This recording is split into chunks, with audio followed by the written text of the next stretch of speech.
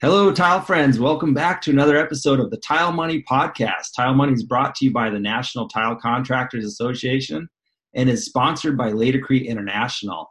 Now, today's episode is a special announcement episode. I've got Ron Nash sitting here with me today. How are you, Ron?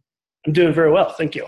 Good. I'm excited because we've been working on some ways that we can provide value to the listeners, and we've come up with this concept. And so, friends, I'm excited to share it with you, and we both want to hear your feedback. This is going to be a short introduction to the new Tile Money tips that are sponsored by Laticrete, of course. And what we want to do here for the next course of the coming weeks and possibly months is talk about and really zone in on negotiation tips. Now, friends, this is very important as business owners. Oftentimes, we don't even realize we're negotiating, but we are.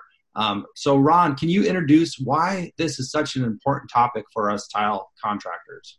Great. Okay, so the great thing about Tile Money is that you're focusing on what I think is really important in the tile business, which is, okay, we don't do this for merit badges. We're not trying to become Eagle Scouts here. We're actually trying to put food on the table, and we're trying to grow business. Exactly. I'm going to that as a okay. So, in my world, in business, negotiation is really important, and we're doing it all the time. So, because of that, the tips section. Why would I sponsor the tips? Well, I think that sure I could sell you guys on Laticrete products. I do that all day long, but I'd really like to touch the heart of helping people improve their businesses. And what I've noticed as I've traveled, as I've talked to contractors, a lot of them have not ever had any formal discussions on how to create good, lasting, enduring business relationships and how to create good deals. Mm-hmm. Meaning it becomes very rote and transactional. People just want to put together an estimate, deliver it to a customer. In the perfect world, they'd like that customer to never question them. Just right. It's $100,000 to do this whole tile job. Great. Here's a check. Have a great day. Yeah. Unfortunately, we know that that's really rare. If ever does that ever happen, you always have to have some way to express the proposal, some way to express the value that you're providing as an installer or as a business, and some way to exchange trust in a relationship. And so that really is negotiation. Yeah. And guess what? It's also a sneaky way of me teaching sales tactics as well, because nothing gets installed until someone says yes. Nothing. And your business will not grow until you get someone to say yes to you. Yeah. So I'm really interested in helping other people. Now, to give you a little background of where this information came from, if you were a new sales rep for me, I would give you a training that's very similar to this. And I've also taught my people how to train new employees on how to do this. So what I've done is I've broken down some of our training, and I've kind of made it applicable for everyone. And I've used a lot of the source material. And just so you know, a lot of it's not out of my head. I'm not professing to be like some sort of a guru. This is training that I've had invested in me that I'm passing down to you. Yeah. I've been trained in big name places. I don't want to try to sell you on a resume. You'll take the information. If it works for your business, great. And hopefully the goal of this for me and Luke is that we have a series that you're not going to get in one go. You got to come back, get the next tip, come back, get the next tip. And I'm excited about being part of that. And I'm excited to see the comments underneath it to see what people are using, because I'm going to be challenging people. That's a good point. And this will work best when we get more interaction. So we're really excited to get the interaction and get the questions coming in, because here we have friends at our fingertips, Ron Nash, Laticrete. I mean, I don't know. I'm just a normal guy. You're a normal guy, but you are, very involved in the sales. I am involved from a high level. That's true. That's true. I do get a chance to put together a lot of deals. Okay. Yeah, exactly. So I'm going to go through an outline right now.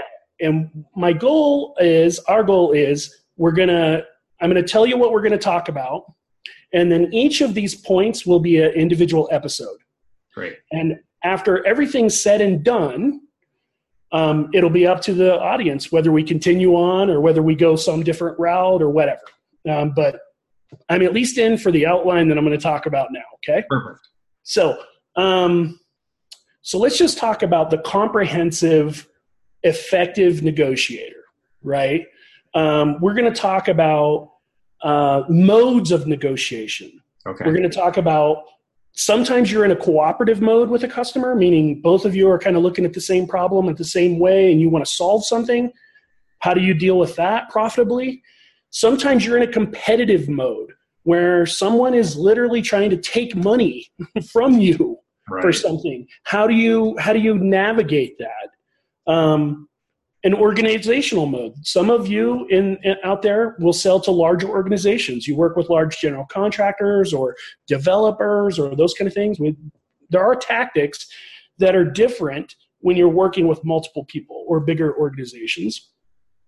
We're going to talk about the personal mode as well. Like when you're just exchanging trust one with another or building business one with another. So we're going to talk about that. We're going to talk about concession making. What's the to give a concession? And by the way, we're not just talking about money. We're talking about time. We're talking about pretty much anything that you would give to someone else to get something else. How do you handle one of the things that I enjoyed most about going over these notes that you sent me, Ron, was it's, when I think negotiation, the first thing that comes to my mind is money. But friends, it goes so much deeper than that. Way deeper. In fact, I want to pause right now and say the goal of this is not to teach you a bunch of tactics to chisel someone or to, extract more money in a greedy fashion. Perfect. Yes. The goal of this is to help you build long-lasting, enduring, and profitable relationships between a buyer and a seller. Perfect. Okay? Because we're not doing our job if we're not creating long-lasting, healthy, happy relationships. And by the way, people who have been trained well on deal making actually have a much smoother relationship, and the customers are generally happier. Yeah. They're happier. In many cases, they spend a lot more money. It just so happens that, when you start balancing value and needs, we'll talk about that later. All right. So we're going to talk about power. How do you build power? A lot of people don't realize that there are two sides of a coin, a buyer and a seller, but the pressure on both sides of that coin is actually equal. If a person has a desire or needs to buy something, there's an amount of pressure there. Yeah. If a person has to sell something, there's some pressure there. And oftentimes people that are in sales especially, they start thinking, oh, well, the buyer has all the power. And in actuality, in a true relationship, it's an exchange. And so we talk about how to build that power, how to balance that equation, how to build some good things. We're going to talk about, sorry, I'm looking at my notes. We're going to talk about information gathering. Mm-hmm. Information is power. How do you get information? We're going to talk about testing pricing. Like, how do you know that buying something that the price is firm? Mm-hmm. In America, I know you have a lot of international listeners, but in America, people are so used to just walking up to a counter and, a cafe latte at Starbucks is $5. Right. They just put the $5 down and they move on. They don't realize that, there even is a way, and matter of fact, part of the exercise we're going to do is I'm going to be challenging people to go negotiate on something using what we're talking about that you feel is not negotiable. Okay.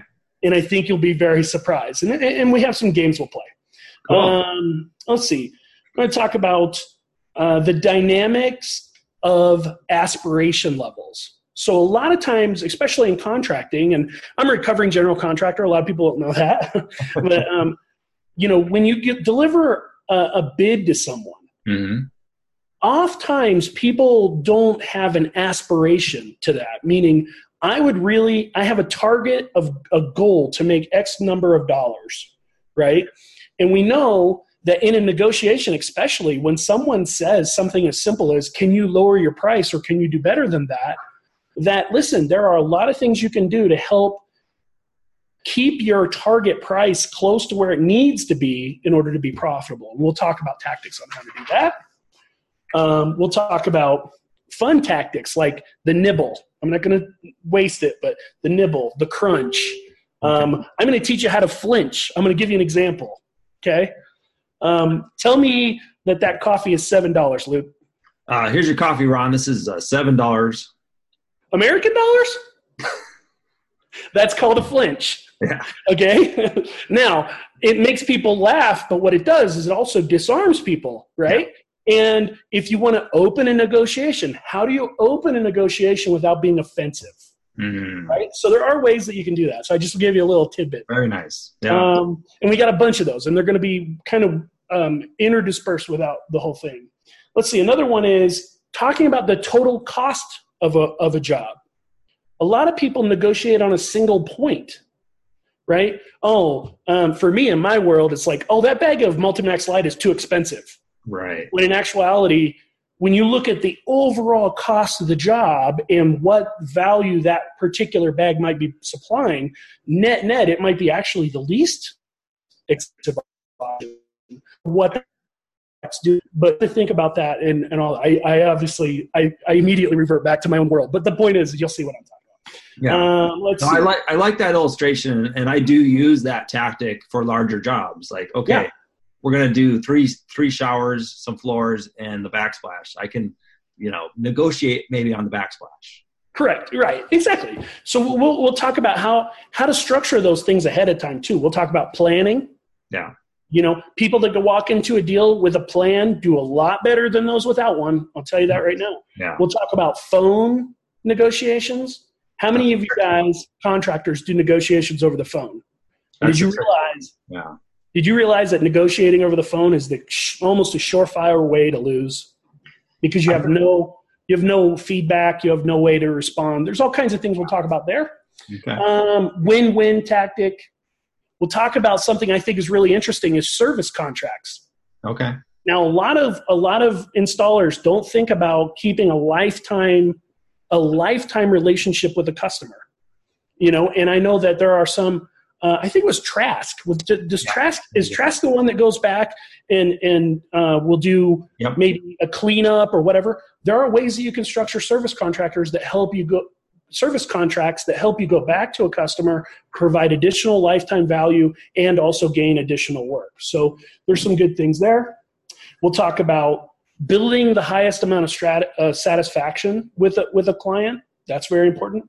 And then finally, we'll talk about walkaways and deadlocks, because you always have to learn if you cannot come to a deal, what's a good way to walk away but leave the door open?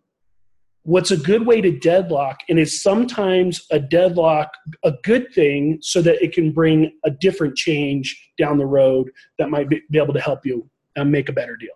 Yeah. So that's the first part of the course. Yeah. And I can do it in a lot of different ways, but we also have just a linear fashion. I could just go down the outline my goal is that we've structured these tips to stand alone. Yep. Luke and I have a little conversation.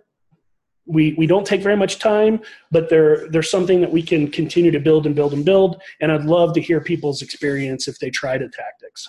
Yeah, I like it a lot. And friends, these short tips will be about 5 minutes long. They will be inside each Tile Money episode, probably towards the beginning. And they will be something that you can put into action. In other words, we could speak for 2 hours on this. We could speak for 2 days. But will you be able to put it into action? We want the short tips, something you can do today in your business. That's really what we're striving for here. So I'm looking forward to this. I'm excited, Ron. Thank you. Yeah. And I have a passion for it. I mean, I do a lot of training on it, and it's fun. I like to challenge people. Like, my first thing I would say is, okay, we talked about a tactic today. The flinch. Yeah. I challenge you, when someone asks you something and you want to start a negotiation, by the way, it doesn't have to be money. When I had little kids, every time I had to go put them to bed, okay, it was a negotiation. Yeah. Okay?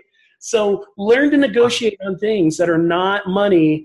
And I think that you'll find that your business life will become smoother. When someone asks you to lower your price, it'll be less offensive. Yeah. You know, I watch a lot of posts online, and I see a lot of people that will take text message shots of you know, hey, your price is too high and those kind of things. And I see a lot of posts underneath that people get angry about it. Yeah. And I can understand that emotion. I know why people, because they're emotionally involved in putting the estimate together and all those things. My thing is, to me, that's like music. When someone opens up the orchestra to me and says, hey, you got to lower your price, or you got to do better than that. To me, that's telling me a bunch of feedback right away. First of all, they want me. Yeah. Otherwise, they just don't even communicate with you. They just ghost you. They're gone. Yeah. Right? Yeah. I would rather have the opportunity to say, hey, let me express my value to you, or let me, you know, let's talk about the deal. Let's talk about what else you have going. Let's talk about, you know, whatever, but keep the conversation going. Yeah. And I will find that when you do that and you're disciplined, which is always hard, yeah. When you do that, you'll do better over time. And the goal with gaining a skill like this is not just being, yes, the world changes for you. It's that you, it's not that you wake up, you know, like you wake up tomorrow and you're just going to be perfect. The idea is that over time, you're doing a little better incrementally, a little better, a little better, a little better. And then 3 years from now, you're making a lot more profit. Your business is a lot more stable, and you're a lot happier. Nice. And look, what I do for Laticrete, it's exactly that. I try to get my team out in the field, asking people for business, really, ultimately, trusting us, exchanging trust, and supporting long-lasting relationships. That's our goal, and that should be your goal as well. And I really hope that just having this as a vehicle, that we might be able to help a lot of people do it. I'm confident we will, Ron, and I'm excited about it. And so, friends, starting next week, you will hear these 2 tips inside the next week's 2 episodes. So Stay tuned for this. I'm very excited. What Ron has put together here and taking the time is very cool. So thank you again, Ron, and I can't wait to record these next 2 tips with you. All right. Talk to you soon. Okay.